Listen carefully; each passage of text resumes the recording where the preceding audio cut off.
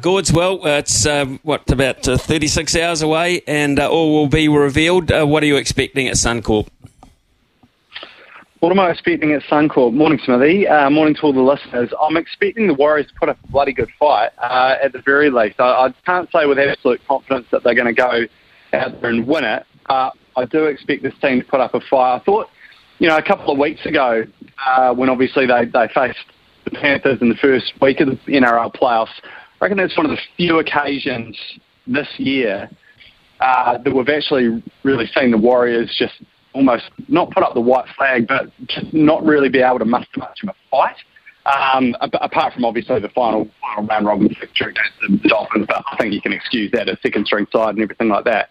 But I think that's the one occasion, and I'd be very surprised and also disappointed if we were to see a repeat of something like that this weekend. I don't think they're quite as fazed by the Broncos as they might be the Panthers, this Warriors team. So I am certainly looking forward to them going out there at Suncorp. I don't think they'll be overawed by the occasion, and it's obviously going to be a huge crowd there.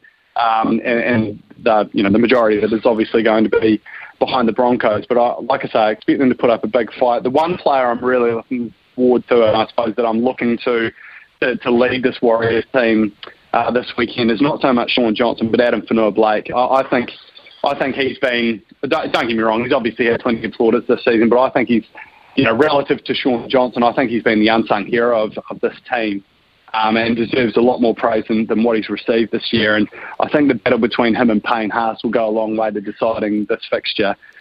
Because really, Shaun Johnson who has been world class obviously this year. He's been back to his very, very best and arguably the best he's ever been.